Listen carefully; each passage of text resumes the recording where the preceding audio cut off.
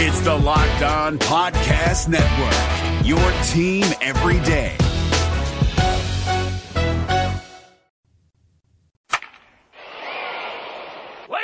This is the Locked On Reds podcast. I'm James Erpine. It is great to be with you on a Tuesday on Twitter at James Erpine, at Locked On Reds. Subscribe, iTunes, Google Play, Spotify, Stitcher, and every podcast posted at LockedOnReds.com, where right now you're going to find a bunch, including our guy Jeffrey Carr. He wrote about Phillip Ervin and why he wants to see more of the young outfielder, plus a preview of the series against the Mets and a recap of yesterday's 6-4 loss to New York, in which Homer Bailey struggled. And that's where we'll start on today's podcast. Homer Bailey, well, he didn't set the Reds up to get their 50th win of the year, and the Mets, who improved to 46-64 on the season, beat the Reds, dropped to 49-64 on the year. And I got to be honest, it's rough. It's tough. It's hard to watch Homer Bailey when he pitches like he did yesterday. Went 3 1/3 innings, gave up 11 hits, 5 earned runs, and it was just, you knew from the start of the night that he didn't have it. You could tell from the beginning, and it didn't get better. Had 2 strikeouts. His earned run average jumps up to 6.19 on the year, and Homer Bailey is 1-9. 1-9. He's going up against Noah Syndergaard, which is always tough. The Reds hung in there against Syndergaard, who pitched and lasted 6 1/3 innings. The Reds got 6 hits off of him and scored 4 runs. Syndergaard struck out 6. He struck out Suarez twice, which was surprising. Especially Suarez got frustrated at one point, but has hit safely now in every single game of this road trip. 7 straight games. His average is .304. Had a couple RBIs yesterday, and Joey Votto got a couple hits yesterday as well. But the Reds, they lose again, and Homer Bailey struggles. Here's Homer after the game. It was completely the opposite of what our scouting report said. So sometimes, when that happens, it's really tough to switch on the fly, and I didn't do a very good job of that tonight. Guys that we had them being very passive were actually swinging a lot of first pitches. So, I guess our game plan was a little bit wrong, but I wasn't very sharp. And like you said, a lot of singles. Other than that, hanging curveball that the guy hit out. Just singles that just kept. It's like they were just out of the reach of our guys. That audio courtesy of Fox Sports Ohio. That's Bailey after the game, and it was his 3rd start back after coming back up and being promoted to the big league club. And obviously he got off the disabled list and had pitched well up until yesterday. And sometimes you have nights like that. Here's what I want to see from Bailey, and I get it. You're probably tired of him. I know a lot of Reds fans are just sick and tired of having the same conversations with Homer Bailey, but I wanted him, and I still want him, to play his way, because it's clear he's in the rotation, right? I want him to play his way into the conversation next year to be in the rotation. I want him between now and the trade deadline next season to play his way into trade contention. And what I mean by that is right now Homer Bailey has 0 trade value, none. But if he finishes this year, okay to decent to good. And then after that, comes back next year after a fully healthy offseason, which you have to hope for when it comes to Bailey, can come in and pitch well in April, pitch well in May, pitch well in June. Then maybe there's a team that says, all right, we need a starter. He's in the final year of his contract. Most of the money's paid for. Let's trade for Bailey. But that only happens because he has a $5 million option for 2020. That only happens if Bailey pitches his way into that potential role. And I get it. The Reds kind of want to win next year, and that's the hope, and that's the prayer, and that's fine. I don't think Homer Bailey's a part of that regardless. So the best case scenario now for Homer Bailey and for the Reds is for him to play so well that 10 months from now, 11 months from now, we're talking about what the Reds could potentially get for him at the deadline. And it won't be a lot, even if he pitches well.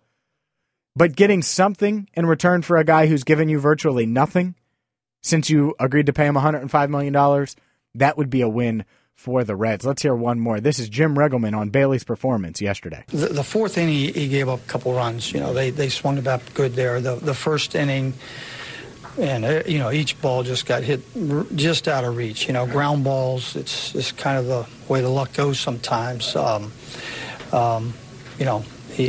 actually threw the ball well in the first inning. That's just the way it goes. Ball's just out of reach. That also courtesy of Fox Sports Ohio. Jim Riggleman, Homer Bailey saying the same thing. Sometimes you have off nights. Some days you have nights where things don't go your way.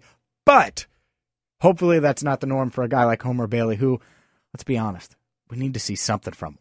God, this second half of the year has just gone bad. The Reds are 5 games under 500 so far in the second half of the year. This road trip's been tough, and this team continuing to struggle. Speaking of this team, what is this team, this organization going to do with its former top prospect? Is he going to get a start? We're going to discuss Robert Stevenson next on the Locked On Reds podcast. I'm James Erpine. This is the Locked On Reds podcast, and tonight it's Reds, it's Mets, 7-10.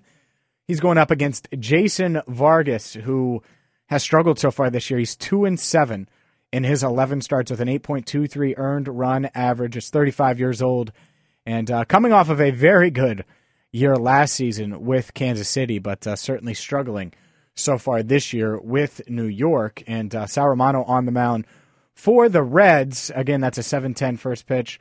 Romano looking for his 7th victory of the season. Comes in with a 5.12 earned run average, is 6-9 right now. Here's what I'm interested in, though, and I'm interested in tonight, but tomorrow. Tomorrow's big. Tomorrow's very big. Will Robert Stevenson get his shot?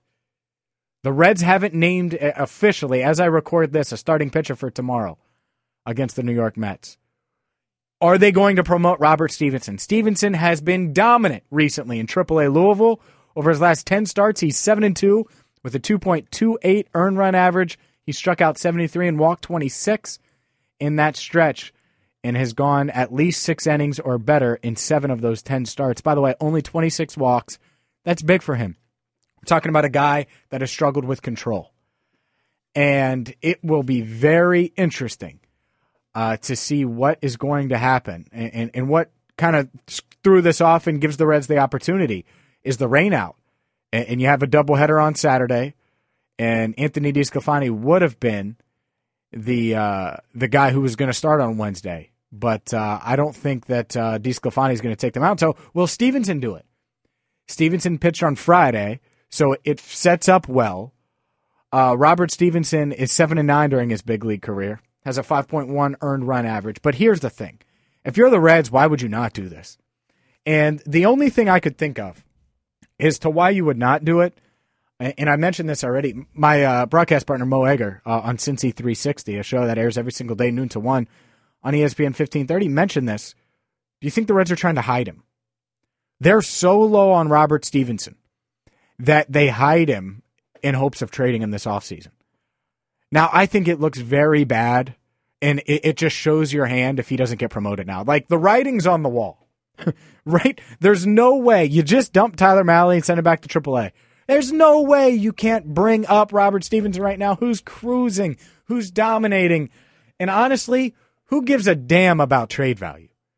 Like, I need to see more from Robert Stevenson, and I don't think this front office, even if they are sold on him, and by sold, I mean sold on the idea that he is not a part of their long-term future, why wouldn't you want to get more information?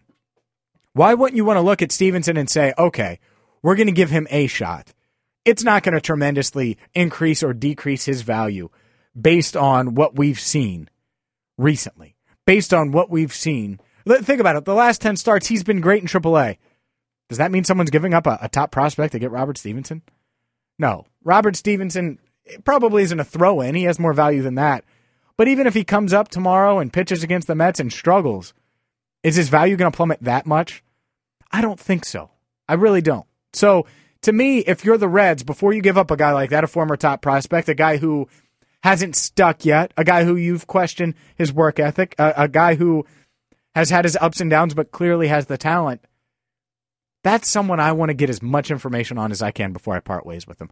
That's someone, maybe I'm wrong on this, and they do feel like he can be in the rotation next year. Well, hell, then you definitely want him in the lineup. Or you definitely want him starting on Wednesday. That's the reality. So to me, I want answers, and I have questions about Stevenson. Hopefully the Reds can give us those answers by putting him on the mound tomorrow. We're going to find out a lot about how the Reds feel about Robert Stevenson.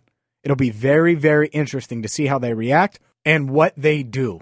I think we'll know later today. I think it's a given. I think it makes so much sense. I'm not worried about trade value when it comes to a former top prospect.